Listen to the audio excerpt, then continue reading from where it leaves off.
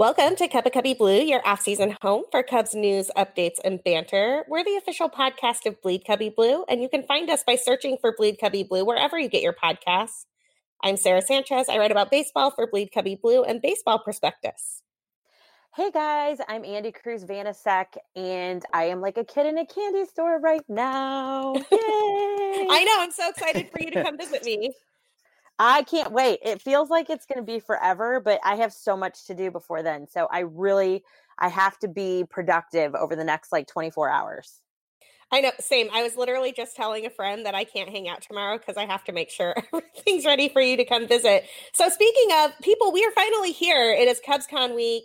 Andy is coming to Chicago to visit me late on Thursday night, and we're pretty thrilled to have a special guest here to take us behind the scenes a little bit on CubsCon. Michael Bowling is here from the Cubs YouTube channel. Michael, welcome, and thank you for joining us today. I'm happy to do it. This is awesome. We spoke about me hopping on the podcast at social media night, and I've been looking forward to this for a while. So yeah, happy to be on. Thanks for having me. Well, I'm going to jump right in because I always kind of kick things off with this question. And for our listeners, we kind of want them to have an idea where your love of baseball comes from. So if you would you share with us your first or favorite baseball memory? And if you want both, because we love to know the baseball side of things. And then we also need to know who your favorite 2019 Chicago Cubs player is. Okay, so my first memory of baseball, I remember coming to a game, and there's a picture on my Instagram somewhere way back in the day, but I'm wearing I'm 5 years old, and my head is enormous, and I'm sitting in the bleachers because my parents took me to the game. And I remember thinking to myself, this is just so loud here. It was just raucous, and I had no idea who was even in the game, and I didn't obviously know much because I was so young, but I just remember loving Wrigley Field because it was so loud and everyone seemed to be so into it. And so that's kind of where it began. I mean, I started playing baseball when I was 4, so I've always loved the game, and I've played, it's taken me a lot of places, which I'm very blessed to have the experiences that I've had so far. But my favorite baseball memory, I think, is going to be a sad one because it's the one that sticks out the most. When I was 12 years old or 13, and the Cubs lost to the Marlins in the playoffs. And I remember going home and crying, and my mom saying I could miss school because I was worried that White Sox fans were going to make fun of me. But that really, I really always say that as my memory because it really made me really buy in on the Cubs. At 13, I kind of understood hey, I want to play in high school. I want to do this and, hopefully play professionally one day. That was the dream. And that was when I really started to dig in. I was watching SportsCenter every night and really starting to gravitate to some of the players. Sammy Sosa was my favorite player growing up.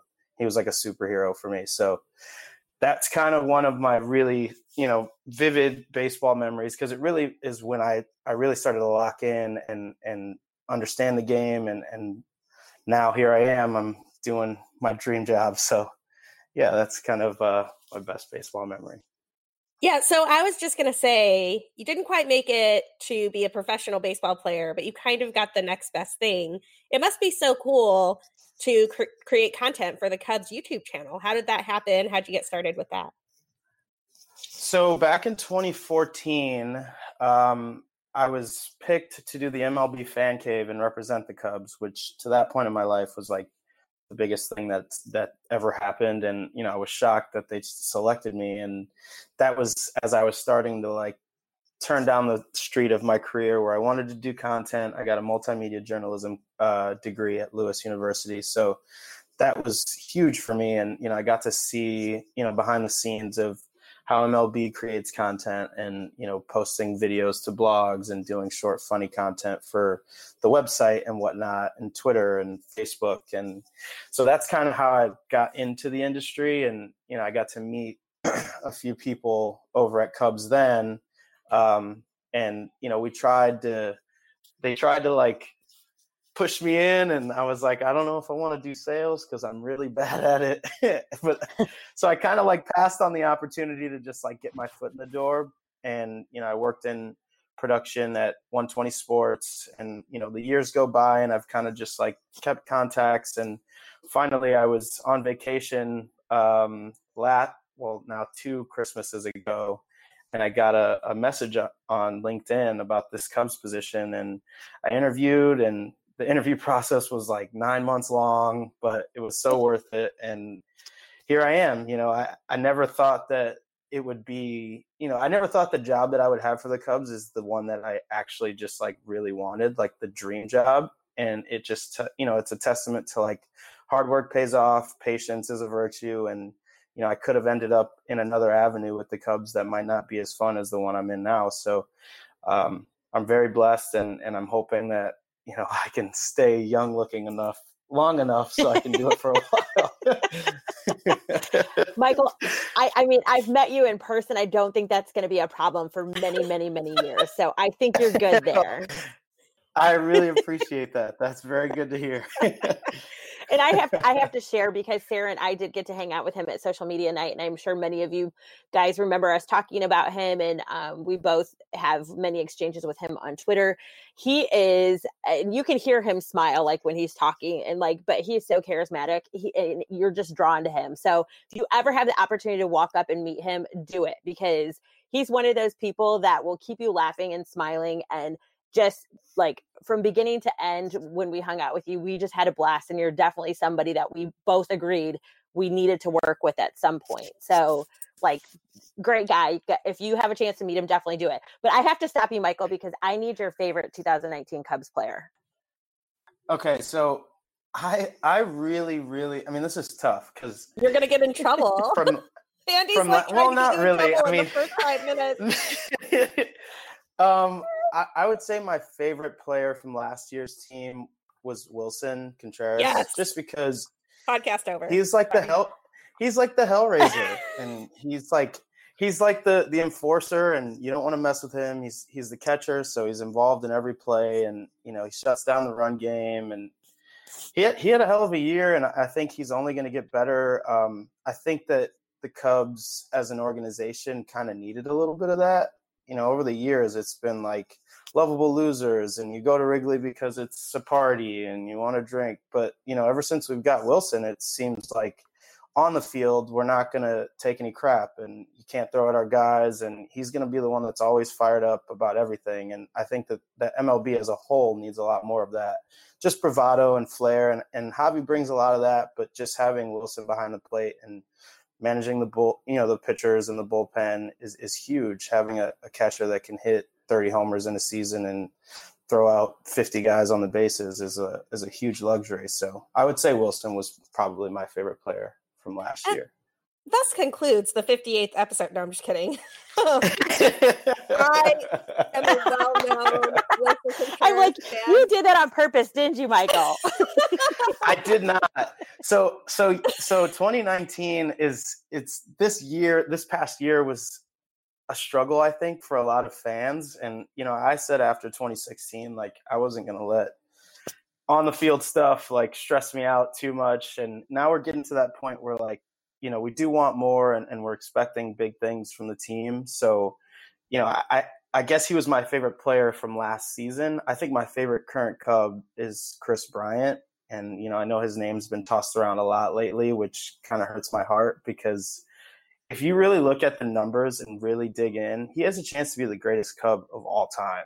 And I think that that's something that needs to be thought about seriously when people are saying, like, get him out of here and he doesn't want to be here and, you know, all that crap. I have a really, really love-hate relationship with Cubs Twitter sometimes, because I think people just go off the rails and they don't have very much going on. So they just want to dig into rumors and just talk trash. But I think people forget that these guys are regular people, and Kris Bryant has Twitter and he sees it. And I'm sure it's not great for him to see people saying that they want him out of here when he's done so much for this organization in just a few short years.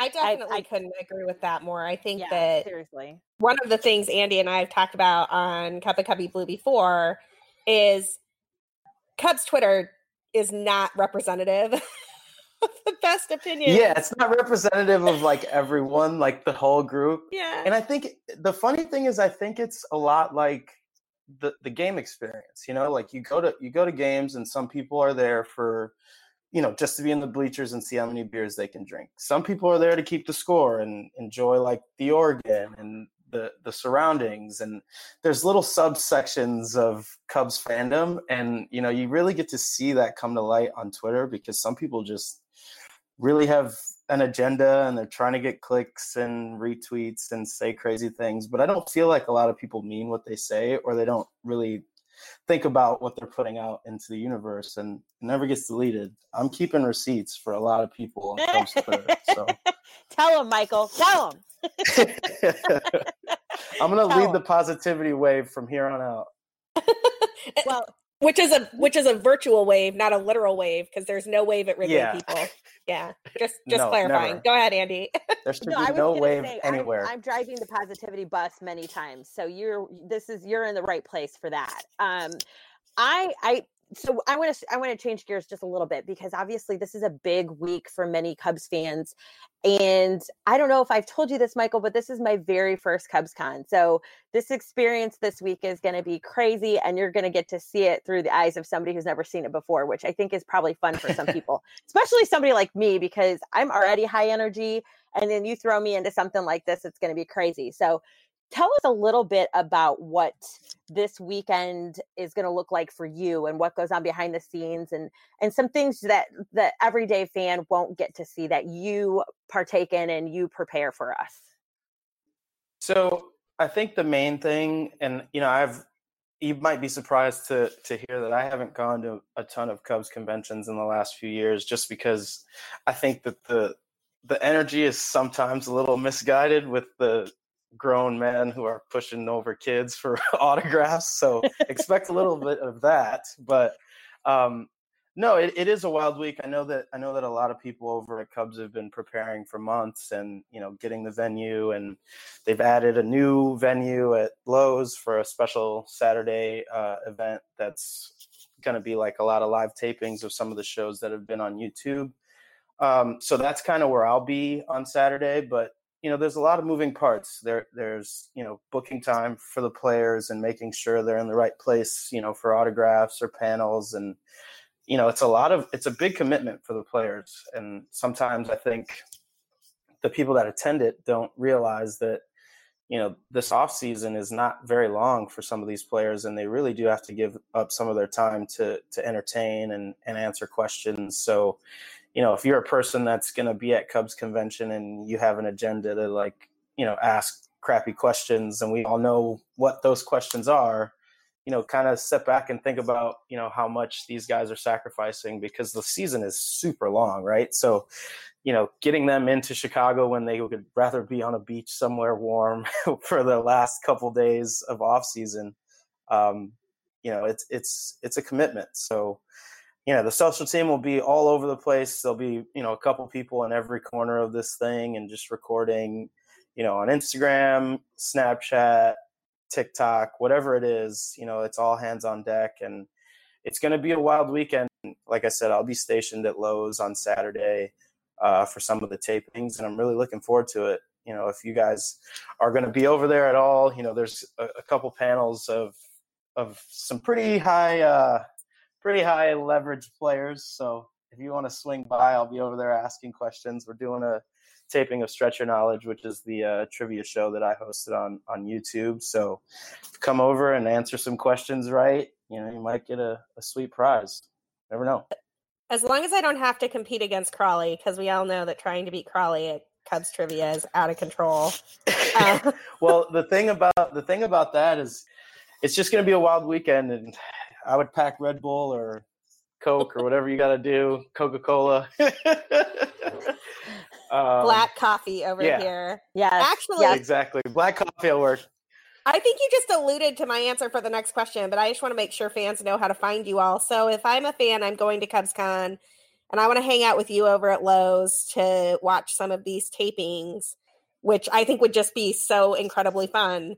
Is there anything special that I need to do that, or can I just show up? So I think if you have an all access pass for the weekend, you're allowed to go everywhere. But for this year specifically, I think it's the first year they're doing this. If you didn't want to commit for the entire weekend, they were allowing people to just buy tickets specifically for the Saturday Lowe's experience. So as long as you have an all access pass, you can go everywhere.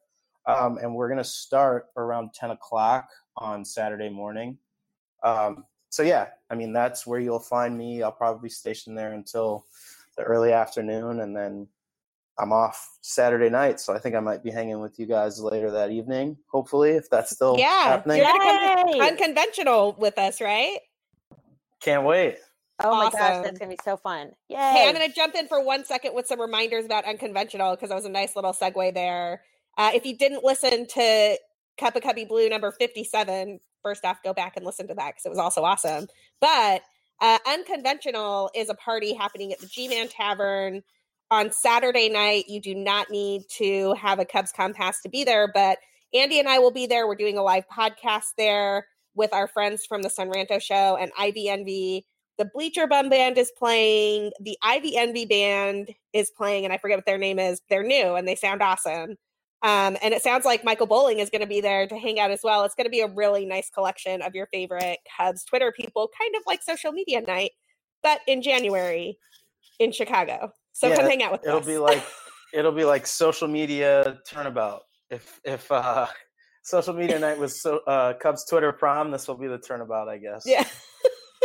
I like it. Winter formal? Yes, I like it. Yep. I like it. Okay, Michael, all the things I want to talk about.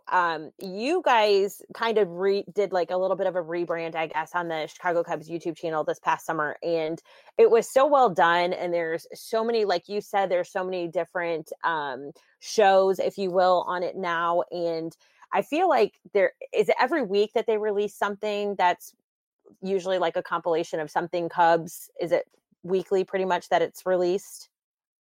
So now I think you will see an uptick in, more consistent weekly posting, or, by monthly or whatever it is. Like, there's going to be much more content coming through YouTube. I know there's a big push to get a lot of stuff shot over spring training, because that's when they have a lot of time with the guys. So you'll probably see quite a bit more content coming through on the YouTube channel this year.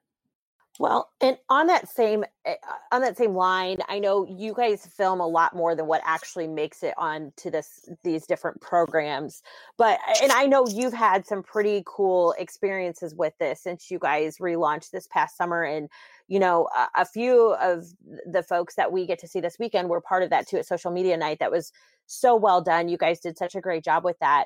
But out of all the things that you filmed this past summer and you guys put together, what was one of your favorite moments or something that stuck out to you as kind of redefining Cubs YouTube? And like you said, I think it's so cool that they finally let that go and realized that was something that each team needed to be in charge of. But what was something for you that really made that great, first impression?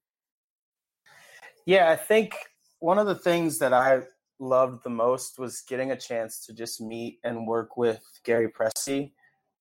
He's one of my, my grandma loved the organ, and a lot of family members of mine that are Cubs fans love that old school feel when you get to the ballpark, you hear the organ. And I'd never had a chance to meet Gary. So when I found out that he was going to be our Cubs mastermind, I was really pumped up actually, because he's a legend here, and he retired, so he obviously won't be, unless we get him for a special guest appearance, he won't be doing Stretch Your Knowledge anymore. But we got to shoot with him and James Holzhauer, who's the Jeopardy wizard, and they went head to head, and Gary actually beat him, which I thought was awesome.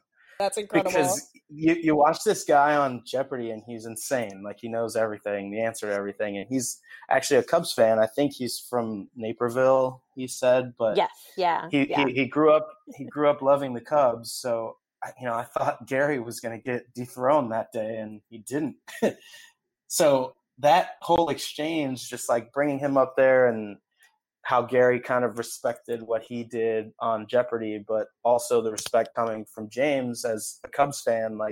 He felt the same way I felt when I got in there. And it was really cool to see. And now James is on the Jeopardy Tournament of Champions, which is doing better ratings than college basketball these days. So he's a pretty popular dude out here, and it was really cool to work with both of them together.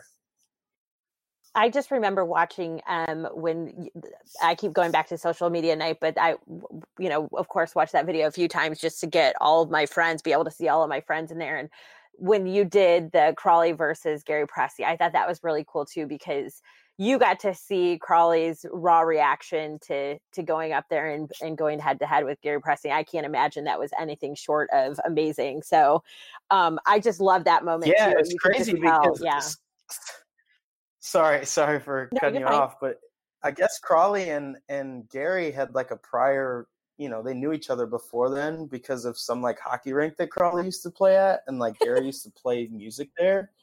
And I kind of like, my jaw dropped. I was like, Crawley is literally everywhere, and now he's like had Gary play the organ for him at like some random hockey rink. It was crazy. True. So there was a lot of really serious Cubs energy in the room that day, and I felt really, I was happy for Crawley because I knew how much he wanted to be up there and get to see Gary. And Crawley actually beat Gary. Well, not beat him, he tied him, but that was like the closest thing. That's a win, though. That's a win. If you tie Gary Pressey, that's a win. Right. He went home with the signed baseball, so he's the only one that got a prize from Stretch Your Knowledge so far. So any Cubs fans out there, you got to step your game up because we're looking for winners, and we haven't had one yet. So that's awesome. Well, Crawley's probably going to get another chance at CubsCon. He is always front and center for that. I was going to bother you about how to get more Willson Contreras content on the Cubs YouTube channel, but it sounds like we're on the same page there. So I think instead. Okay, wait. Can I drop a fun fact? Yes, please. Okay, so Willson Contreras gets his haircut by the same barber as I do. But I met this guy. He's one of my close friends. He started cutting my hair when I was 16 years old. And he, through friends of friends, now cuts Willson Contreras' hair. So I'm going to be pitching an idea of like barbershop, like not confessions, but kind of just like a banter kind of thing. I love that. We can go in there and just talk. So maybe we'll see if we can get that one off the ground this year. That would be so awesome. Here for it. Yes, we'll retweet definitely. it all day.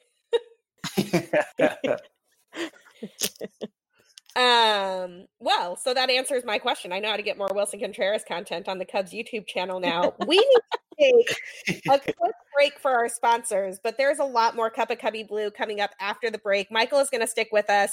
We have a lot of baseball news to cover. It has actually been a busy week, even though the Cubs aren't really making tons of moves. But hang with us. First, a word from our sponsors, and we'll be right back. And we are back. Okay, so I'm going to jump right in with the biggest news of the week. The Astros sign stealing penalties came down. For readers who may not have been paying too close of attention, since this wasn't a Cubs story, the AJ Hinch and Jeff Luhnow were both given year-long suspensions. They were subsequently fired by Astro manager Jim Crane. The Astros owed a $5 million fine, which doesn't sound like a lot of money, but apparently is the largest fine that's allowable under MLB arrangements. Brandon Taubman, the assistant general manager who was let go during the World Series, has been placed on MLB's ineligible list. And the Astros lost their first and second round draft picks for the next 2 seasons. Is this too much? Is this not enough? What do you think, Andy and Michael? I'll let Michael go first. Guess first. I don't know if it's enough.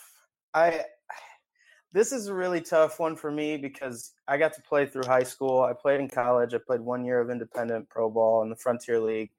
And I would steal the signs, but it would literally be because we picked up a sign from the catcher and we would relay them on the field.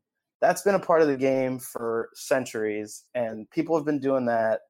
But if you're using technology, like if you have a camera pointed at the catcher and you're relaying the signs, it just takes so much out of the integrity of the game.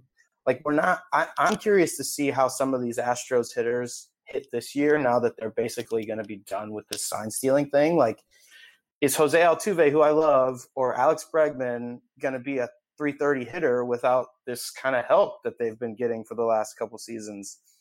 So we're going to learn a lot about what's really going on there. But yeah, I don't think it's enough. They got fired because Jim Crane wanted to get from out of this whole story, and it's going to follow them forever.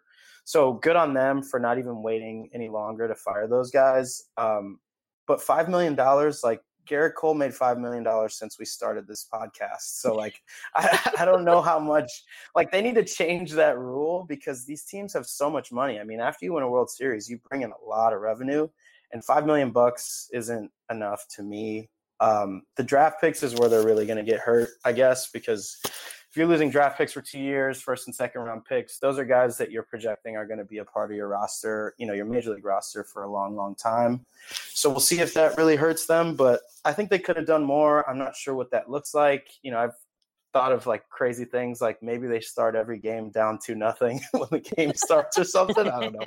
They could have gone off the walls and did something like that, but I think they could have done a little more. I heard somebody suggest, I think it was on Twitter or maybe on Facebook, that the Astros should have to tell the batter what every pitch is coming in. I was like, that would be insanity. Yeah, that'd be awesome. Obviously not going to happen, but much more like of a tit for tat for what they actually did.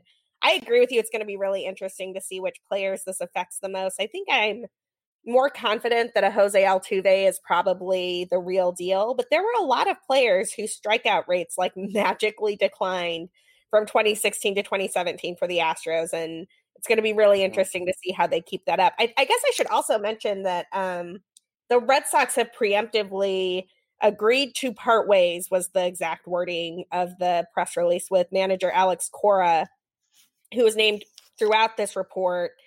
It remains to be seen what Cora's punishment will be, although he sort of recognizes the architect of this scandal. And so there's a lot of speculation that he will get a harsher penalty than what either Hinch or Luhnow got. Andy, what do you think? I know that this one really fires you up. Yeah. Oh my goodness. There's so much here, I mean, we kind of talked about last week how it would feel to be a Dodgers fan right now. And I kind of keep putting myself in those shoes because I'm angry about the whole thing, but I'm not like, burning mad. And if I was a Dodgers fan, I think I would probably be very upset. But I think the biggest issue right now and probably going forward is how many more teams are there going to be rumors about, or, what kind of numbers are we going to see decline this year? Because now, people are watching for things. They're, going to be a little bit more suspicious of inflated numbers in certain categories, things like that. I mean, I just feel like this is going to be something that's going to carry over into the season. We're going to hear it throughout. Somebody has horrible away home splits. There's going to be speculation on, well, of course not, because maybe they're stealing signs at home, blah, blah, blah. Another thing I brought up today was this article, and I think you retweeted it, Sarah. I know I did. This article on MLB by Matt Kelly, where he talks about the best hitters versus each pitch type. Well, I mean, this is literally right next to the article about the Astros hitters having the advantage by cheating. And there's Astros hitters on this list. So like stuff like that, you kind of wonder how legitimate is that? How much can we actually look at that and consider them the best in the league when it has already been a proven thing that the Astros hitters were stealing signs? And couldn't agree with Michael more about, the difference between actually stealing signs on the field and using technology. Nowadays, if you look majorly every level, I mean, you see it in college softball, you see it in major leagues, everybody wears those wristbands with, you see like the flap open up, and it's basically the play chart or the defensive alignment or the pitching sequence that could be coming or anything. That is a cheat sheet. And that's basically, so if they have to flip their signs, everybody knows where they're at. So those things are all like, there's things in place to make sure that stuff like this doesn't happen. And when you start using technology, that's a whole nother thing. That's a whole other issue. So hopefully this gets cleaned up and it's something that we don't hear a ton more about. But I just think I think there probably is going to be more. We probably are going to hear, more rumors about different teams and that sort of thing. So I'm glad they came down with what they did. I don't feel like, at this point, I feel like it's enough. Now, if it were a team that were in our division or somebody that we played a lot that it affected my team more, then I probably would want more. I was going to say the Brewers, but go on. Yeah. I was getting there. I would definitely want more, but I think as far as this is concerned, I think this is appropriate. And I definitely expect Alex Cora to be banned for life. I do not expect Alex Cora to be banned for life. I actually think it would be out of the scale for what Hinch and Luno got would be so disproportionate if Cora somehow got banned for life that it would really bother me. I think that would be a fundamentally disproportionate punishment for Cora. I fully expect Cora to get a 2-year suspension. I feel like it's pretty clear that he was more in on the scheme, that he was kind of the architect of it, that he brought it from the Astros to the Red Sox. Although, frankly, if you're given a Red Sox team and your walking orders are you have to beat the Astros and the Astros are cheating, I almost feel a little bad for him there. He kind of has to do it. But I want to go back to one thing that you were talking about, Andy, beyond the Cora thing, because I think we can definitely debate what is going to happen to Alex Cora. The Dodgers released the following statement. And I honestly just I have to read it out loud because my heart goes out to the Dodgers. They're not anywhere near one of my favorite teams, but this was my heart broke for them. Quote, all clubs have been asked by Major League Baseball not to comment on today's punishment of the Houston Astros, as it's inappropriate to comment on discipline imposed on another club. The Dodgers have also been asked not to comment on any wrongdoing during the 2017 World Series and will have no farther comment at this time. And Dodgers fans, 2017 and 2018, I can't even imagine. I feel for you. Yeah, did you see the parade stuff? Well-played series. Sorry. Yeah, Michael, right? Great series.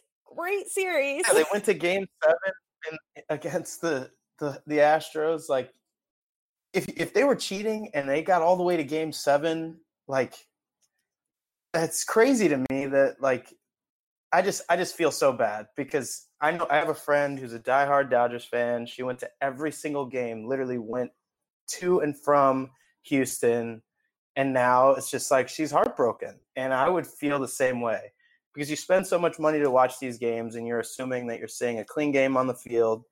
And then you find out that if these guys weren't stealing signs, things could have been different. I don't know if they win the series necessarily, but if you went to Game 7, you had a chance to close them out. And I don't know, there's so many plays in that series that I have questions about because a lot of people pile on Clayton Kershaw in the playoffs. And I think that after 16, when we kind of got to him here in Wrigley, he kind of got the monkey off his back that playoff series, and then he gets to the World Series and he gets shelled. But he also shoved in Game 7 at Dodger Stadium. He threw 4 scoreless innings.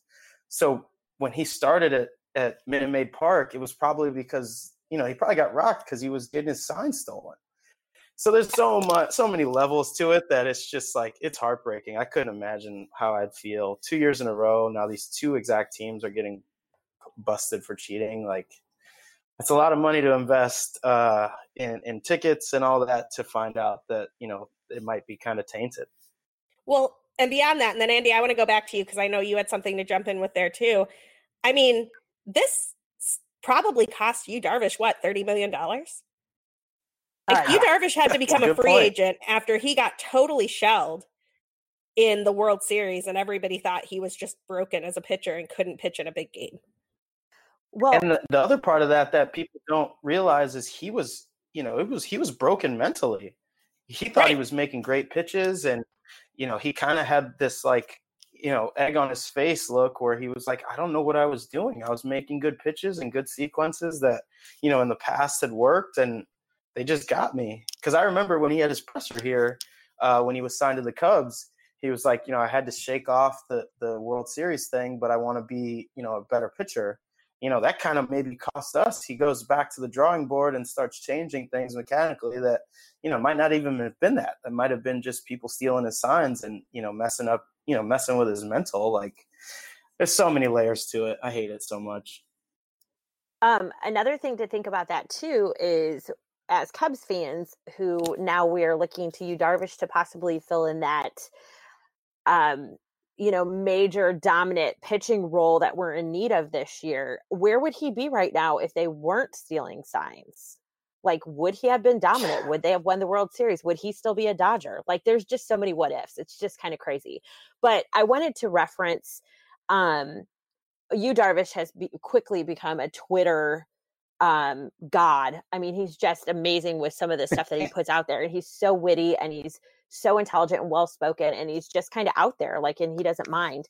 But he's said, basically asked the Dodgers if he would be invited to the parade if they were having one for the 2017 World Series. And it was so great. His wife came back and kind of retweeted him and said, everybody says, I'm paraphrasing, something along the lines of, everybody says, well, what if? But I tend to think of it as that moment, that game, that experience helped make him the man he is today. And I'm like, what a great outlook. I mean, and that's the thing, like, he has mentally, I feel like he has totally, like, redeemed himself and repaired himself. And he's such a great guy and somebody that I'm excited that is a Cub this year, because we need to be excited about something. But that was just such a great way to look at that. Like, he could look back and just be so pissed off and be angry and be like, to kind of, make a joke about that, make light of it, when we all know that was obviously a point of, severe distraught for him. So, cool on him. Good on him for that. No, I totally agree with you. There's so many different contingencies here. I never feel bad for Yankees fans, but my brother texted me earlier this week and was kind of like, the Yankees lost to the Astros and the Red Sox in the playoffs. And look, the Yankees don't need any more rings, but they're another team that probably feels a little bit slighted here. I mean, there's this great image where the Astros walked off the Yankees on like a Aroldis Chapman 102 mile per hour fastball or something, and Aroldis Chapman just looks dumbfounded that it happened. And you've got to wonder if part of that was the sign stealing scandal. And that's the rub. Like, we'll never know. What Michael said is true. You spend all this money on it. You want it to be fair. The only way baseball can possibly matter is if the games are fair, and things like this call that into question. I think it's terrible. So yeah, I just wanted to jump in and talk a little bit about the idea that sports gambling is going to be legal in a lot of states here in the next few years. I think that's one of the key things when Major League Baseball is making these decisions on how to police this. And, now we're going to be talking about it forever. There's going to be apps where you can bet on, will the next pitch be a strike? Will it be a fastball? Will it be a base hit? And if you have any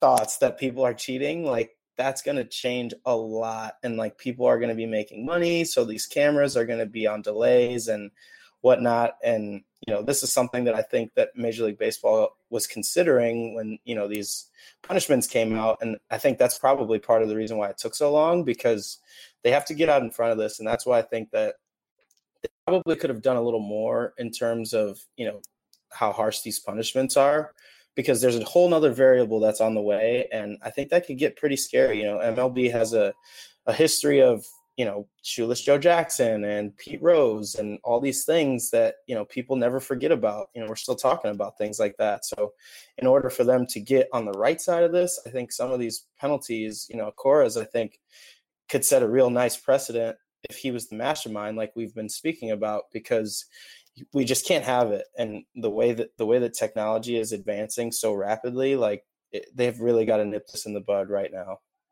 Yeah, I hadn't even thought about the gambling angle. Andy, what do you think about that? I think that changes the game a little bit, right? Oh, absolutely, because that's not gambling anymore. That's it. There's human issue there that they're changing the game, and there are so many things wrong with that. People are, wagering money on the outcome of a game or a pitch or a strike or a hit or what a player goes for the game, 2 for 4, 1 for 5, whatever. And all of a sudden you start incorporating these things that humans are actually making sure what happens in that game, then yeah, like Michael said, that's a huge issue. That all of a sudden that becomes something that folks will not touch because, people are determining where their money goes before they even gamble with it. So I don't like that at all. That's a whole nother angle that could get really ugly for sports in general if they don't, drop the hammer on these guys that are doing stuff like this. And again, stuff like this is going to come out. And I think there's going to be, I've read a couple places, the more disgruntled players they are, they maybe aren't getting extensions offered or aren't, things aren't going their way. We may hear a lot more stuff leaked. Who knows?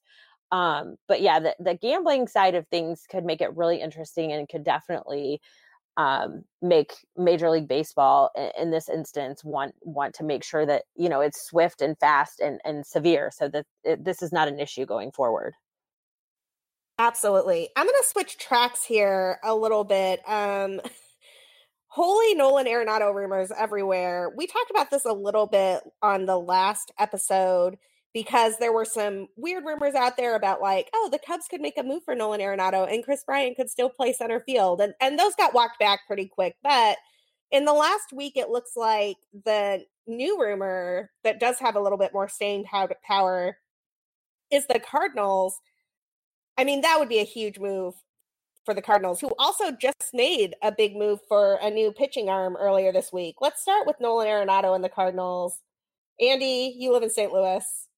What do you think of this? Okay, I know you guys get tired of hearing me say stuff like this, but this is my freaking nightmare. Like, is this seriously gonna happen? Like, this is so bad, you guys. I mean, and the funny part is, it's not funny. It's like funny, haha. But people around me are like, you can tell they're tiptoeing around asking me about it and they want to know what I think about it, but almost like in a smug way, like, haha, we're going to get Arenado type thing. I don't know. I think, I follow Jeff Passan. He's one of the few people I have on alert on Twitter. And he did a very informative tweet today that kind of made me chuckle a little bit because I know every fan base has them, but I feel like there is an abundance of them here in St. Louis where I live. As soon as any fans get wind of something like this, they run with it and all of a sudden it's a done deal and they're the best team in the whole world and they have the most championships in all of the land and blah, blah, blah, blah, blah. You know where I'm getting at here. But he kind of, I don't want to say he walked it back, but he definitely was like, yes, they've talked. No, nothing is happening. It's not as serious as you guys think it is, that sort of thing. And I really appreciated that about him today because I needed that. And I almost retweeted it because I do have quite a few folks in St. Louis that follow me and that are Cardinals fans. And, but I didn't want to come off as that person. And, I just don't know. I love it, but I don't, because something has got to make the Cubs feel some sense of urgency. And if the past 2 seasons has not done that, maybe something like this would. I don't know. I just, there's no money and we're not doing anything thing. It becomes even more frustrating when you see teams like the Cardinals make huge trades for a name like Nolan Arenado. Like that is just, it's alarming to me and it's kind of scary. And, I don't want to see that happen, but at the same time, what control do we have? We kind of have to sit back and watch it happen and hope that we can do something about it. Yeah, I think that it is really scary. I was one of the people that, I left the bar one night when I found out that Paul Goldschmidt was going to be on the Cardinals, and that was a nightmare. If they get Nolan Arenado, that would be enormous move for their franchise. And I don't have anything nice to say about Cardinals fans, so I really hope that he doesn't end up there. I hope that he sits down with his wife and says, or his girlfriend, whatever, and says, do you really want to live in St. Louis for the rest of our lives? Because I would probably, if I was the wife, I'd be like, hell no. Like, Denver is awesome. Like, why don't we go somewhere else, like LA or Chicago? I don't know. I would be really, really upset if that happens. But like you said, Jeff Passan said that there's not really legs to it, which is really nice to hear. And, I was at a wedding over this past weekend, and I saw that report about Nolan Arenado potentially being part of a trade package to the Cubs and moving Bryant to center field. And I was really excited for a second, but then as I got, dug in a little bit, I'm like, it would take a ton to make that happen. One thing to look for, though, is, Josh Donaldson signed with the Twins today. So I believe that the Braves are going to need a third baseman here and a cleanup hitter, and they have a lot of prospects. So I could see that being somewhere that he might be enticing. That's not in our division. It's in our league, but anything to keep him off, out of a Cardinals jersey, I'm for. I don't care where he goes. He just can't go there. Well, I obviously agree with all of that. I will say that the Nolan Arenado rumors had me running to Fangraphs to look at his home and away splits. And look, he's a different hitter in Coors Field than he is on the road. And it's not like he's a bad hitter on the road, but he's kind of like Yelich's home and away splits. And that at Coors Field, his ops is like over 1,000, and away it's like 866. So I'm not saying that he's a bad player by any stretch of the imagination. He's still an above average bat away from Coors Field, but it's unclear that he would be quite the offensive threat that he has been with the Rockies in St. Louis. It's also, I will say this, it would be a huge defensive upgrade for the Cardinals at third base if he were to go there. So we're going to keep our eyes on these Cardinals rumors and hope that nothing comes of them. That would be a pricey package, though. I mean, and I want to kind of move to the other move that the Cardinals made. They traded for one of the Rays' top pitching prospects. I think I'm saying this right, a guy named Liberatore. Really solid arm. And in order to get him and another prospect, a catching prospect, I believe, they gave up 2 players with MLB experience. They gave up Jose Martinez, who has been a really solid bat for them. He profiles more as a DH. He's not a great outfielder. They also gave up Randy Arozarena. And I have some Cardinals fans who were like so relieved that Harrison Bader didn't go in that deal. And I was just like, Arozarena is better. You gave up a much better player than Harrison Bader. Anyway, I'm giggling at your Harrison Bader tweet earlier because that was fantastic. I mean, he's just not a very good hitter. He's a good defensive center fielder, and he's kind of fast when he doesn't get thrown out on the base paths by Wilson Contreras and Kyle Schwarber. But he also has a case of Jim Edmonds. Michael knows exactly which clips I'm talking about because he edited them for the YouTube channel. Oh my God, that's so great. I always say that Harrison Bader has a case of the Jim Edmonds, and I don't know if I don't know that I've ever referred to that before, but Jim Edmonds would always unnecessarily dove for things, and like a ridiculous like shoestring catch that he could have made on both feet, he would do some stupid dive roll thing. And Harrison Bader does that quite a bit. Like I think he was like, a good 4 feet, almost like Marcelo Ozuna also, a good 4 feet away from a ball in center field that he dove for and missed, and it rolled all the way to the wall. And I want to say it was against San Diego. I happened to be there with my company, and whoever it was, I think, got a stand-up triple, almost ended up scoring on it. It was rather hilarious. But so that's why I say he has a case of Jim Edmonds. He dives unnecessarily, and I think it's obnoxious. He wants to be a hero all the time. Oh, totally. I think we fundamentally all agree that Harrison Bader is a very annoying Cardinal.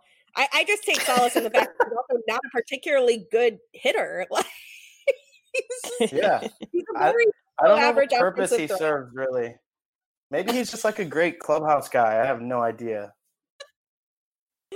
But I will say this. If the price for a admittedly very high-level prospect pitching arm is 2 players with MLB experience, one of whom is a pretty solid outfield prospect, that tells me that if the Cubs want to move on a Schwarber trade or a Chris Bryant trade, or God forbid, a Wilson Contreras trade, their prices should be very high.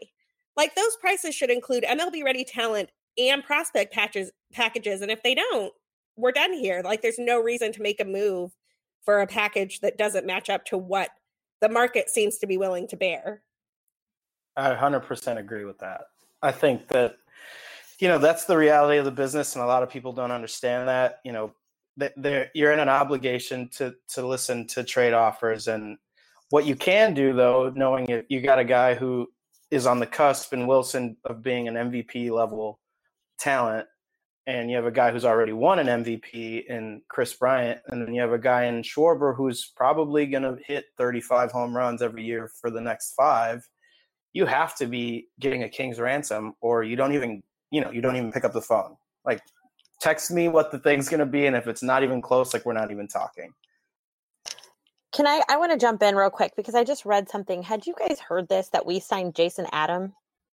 It says source, Cubs in agreement with free agent reliever Jason Adam, 2.91 ERA and 21.2 innings pitched with Blue Jays last season. Physical is complete. And a couple of our favorite people have retweeted this and said things like big arm, big upside, minimal risk. So, I mean, I guess it'll be interesting to see what the number is on that, but there's something. I mean, hey, we got a deal. So wait, Andy, let me be clear, because I'm not on my Cubs Twitter at the moment. I actually just pulled up Adam's Fangraphs page so that I can try to say something intelligent here. But is this an actual major league signing? Is this the Cubs' first major league signing, or is this like a partial minor league deal and the Cubs still haven't actually made a major league signing? I mean, what I read you is all that I see right now. So I can't actually answer that in full confidence that it is a major league deal, but it would sound that way. Sarah, I don't know what they sound like anymore. I don't know what they feel like anymore. I don't know if I would even know if it smacked me in the face. What is a major league deal? What does the tweet look like? Cup of Cubby Blue listeners want to know. All I know off the top of my head about Jason Adam is he's a hard-throwing righty, and I'm trying to open up my Twitter now and see if I can get some more information, but it sounds like a pro deal. I have no idea why he would spend any time in the majors, but I do think, I like it. I think you have an opportunity to, you sign Jarrell Cotton, Ryan Tepera, these guys that, are low risk, high upside guys. When you have guys like Kimbrel and Rowan Wick and Kyle Ryan, like, if we can get a good mesh out there where we're not really just like flipping coins to see whose arm is okay for the night, I think this is good. I think that they want to spend money elsewhere, so they're taking flyers on guys that, are fringe guys with high upside. I love it. This guy's xFIP gives me a lot of pause, but it's only over like 20 innings, so I'm not going to panic too much about it. I can't tell if this would be a major league or minor league deal or not. I mean, he spent time in the minors, both in 2018 and in 2019, so it's possible this is a split deal. But Cubs fans, that is news. We actually have some news breaking here on Cup of Cubby Blue. We should ring a bell or something. Yeah, I know. I don't have a sound effect. Sorry. You got to come back now, Michael. You make news on the podcast. That's the way it goes. Perfect. In addition to Jason Adam, welcome to the north side of Chicago, the Cubs did sign all of their arbitration eligible players. They were almost all spot on with the MLB trade rumors estimates within like $100,000 or so, with two exceptions. Javier Baez signed for about $700,000 more than he was projected to go for from MLB trade rumors.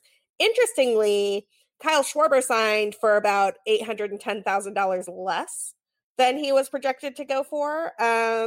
What do people think of the Cubs arbitration signings, and is there anything we can read in these tea leaves?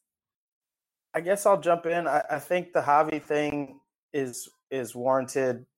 He's probably our best player all around. I think he'll probably be the first to be extended. I hope that happens soon. So no surprise there for me. For Schwarber getting less, I think this might be Schwarber's prove it year. We've had good success with him.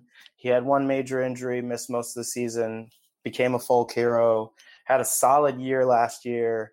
But with the idea that we're still waiting to see if the DH is going to be a thing in both leagues, like, I know that that's probably one reason why we're just holding on for dear life, because he's better in the outfield, but he doesn't project. He projects more as a DH. I could see him maybe playing first base somewhere. He was a catcher. He came up as a catcher, so I think that's something that he could be taught pretty easily if he didn't play there, in the past. So, yeah, I think that they kind of want him to prove this year that his defensive metrics are going to be on par, if not better.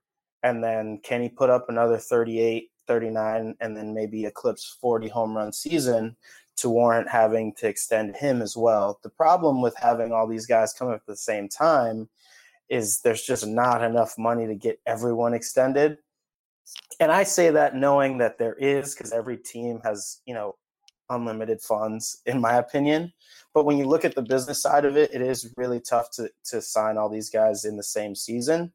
So they're going to have to get creative with, maybe they sign Javi to an extension in the middle of the season if they can work that out. And a lot of it comes down to, will the agents negotiate during the season? Does the player not want to have to deal with that? They're free to make that decision on their own. But it is nice to have them all locked up for this year. I think they are all getting the money that they deserve at this point. I think Javi obviously deserves his extension. I think Chris should get an extension, but we're still waiting on the service time grievance. So we've got to wait that out to see if he becomes a free agent, next year as opposed to 2021. The service time grievance is actually the most annoying thing ever. I cannot believe this is not resolved yet. And it's impossible for the Cubs to really see what his trade value would be. And I'm not saying that I want the Cubs to trade Kris Bryant. Y'all know that I am only on that train if the return is so ridiculous and obscene that the Cubs can't say no to it. But how is it that this thing has been hanging out there since 2015 and we're a month from pitchers and catchers reporting and nothing? Like, we hear nothing. I think I was 2 years old when it started. What was that, Andy? I said, I think I was 2 when it started.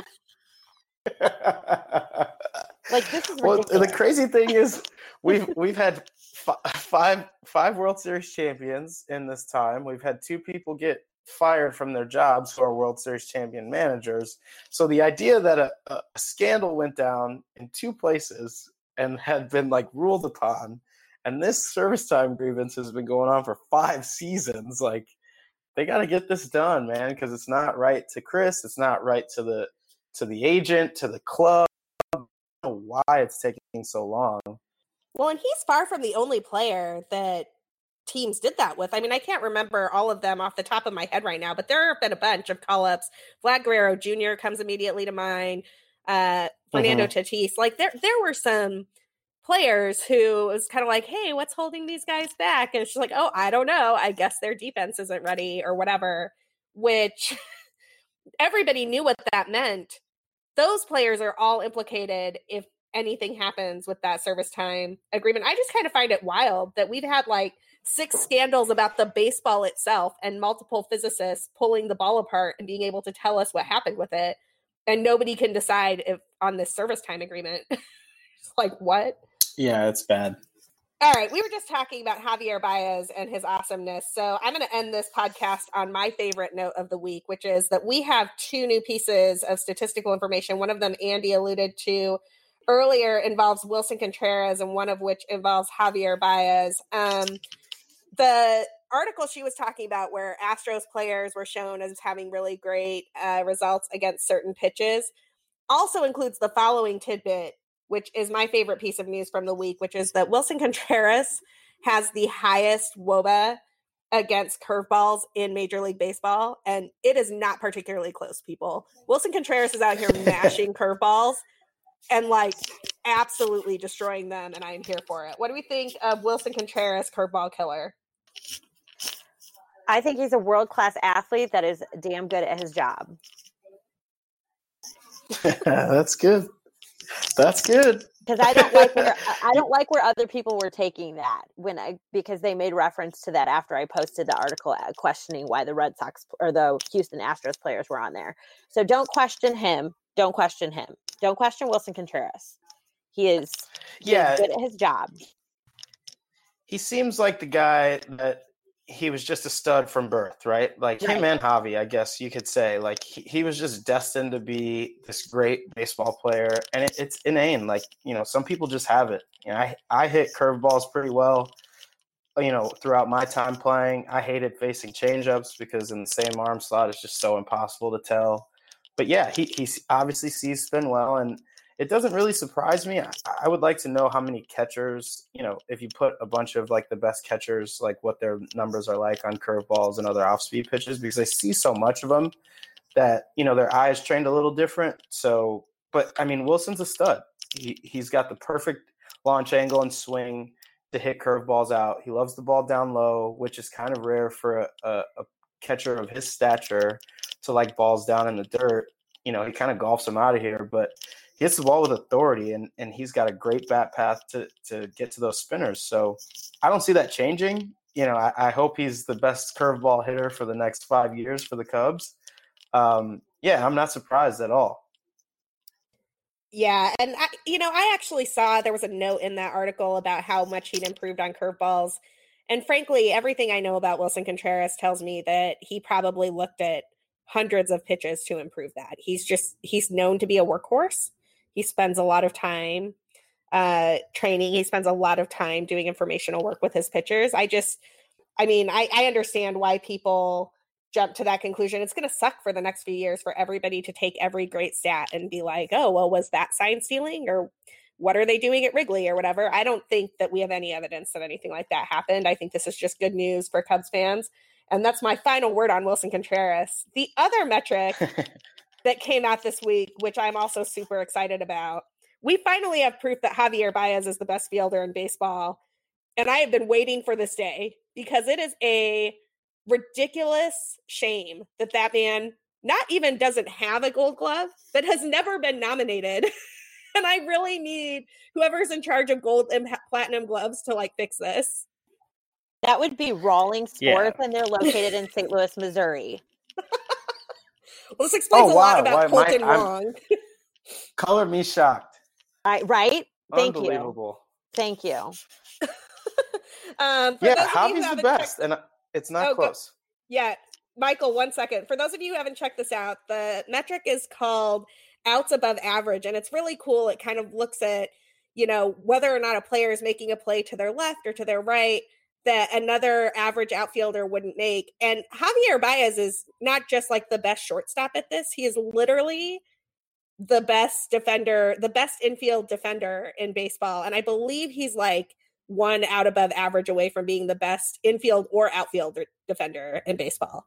So we all knew it, but it's nice to like know it, I had to laugh though the other day because I heard, I was listening to St. Louis Sports Radio for the first time in a very long time because I was kind of over them for a while.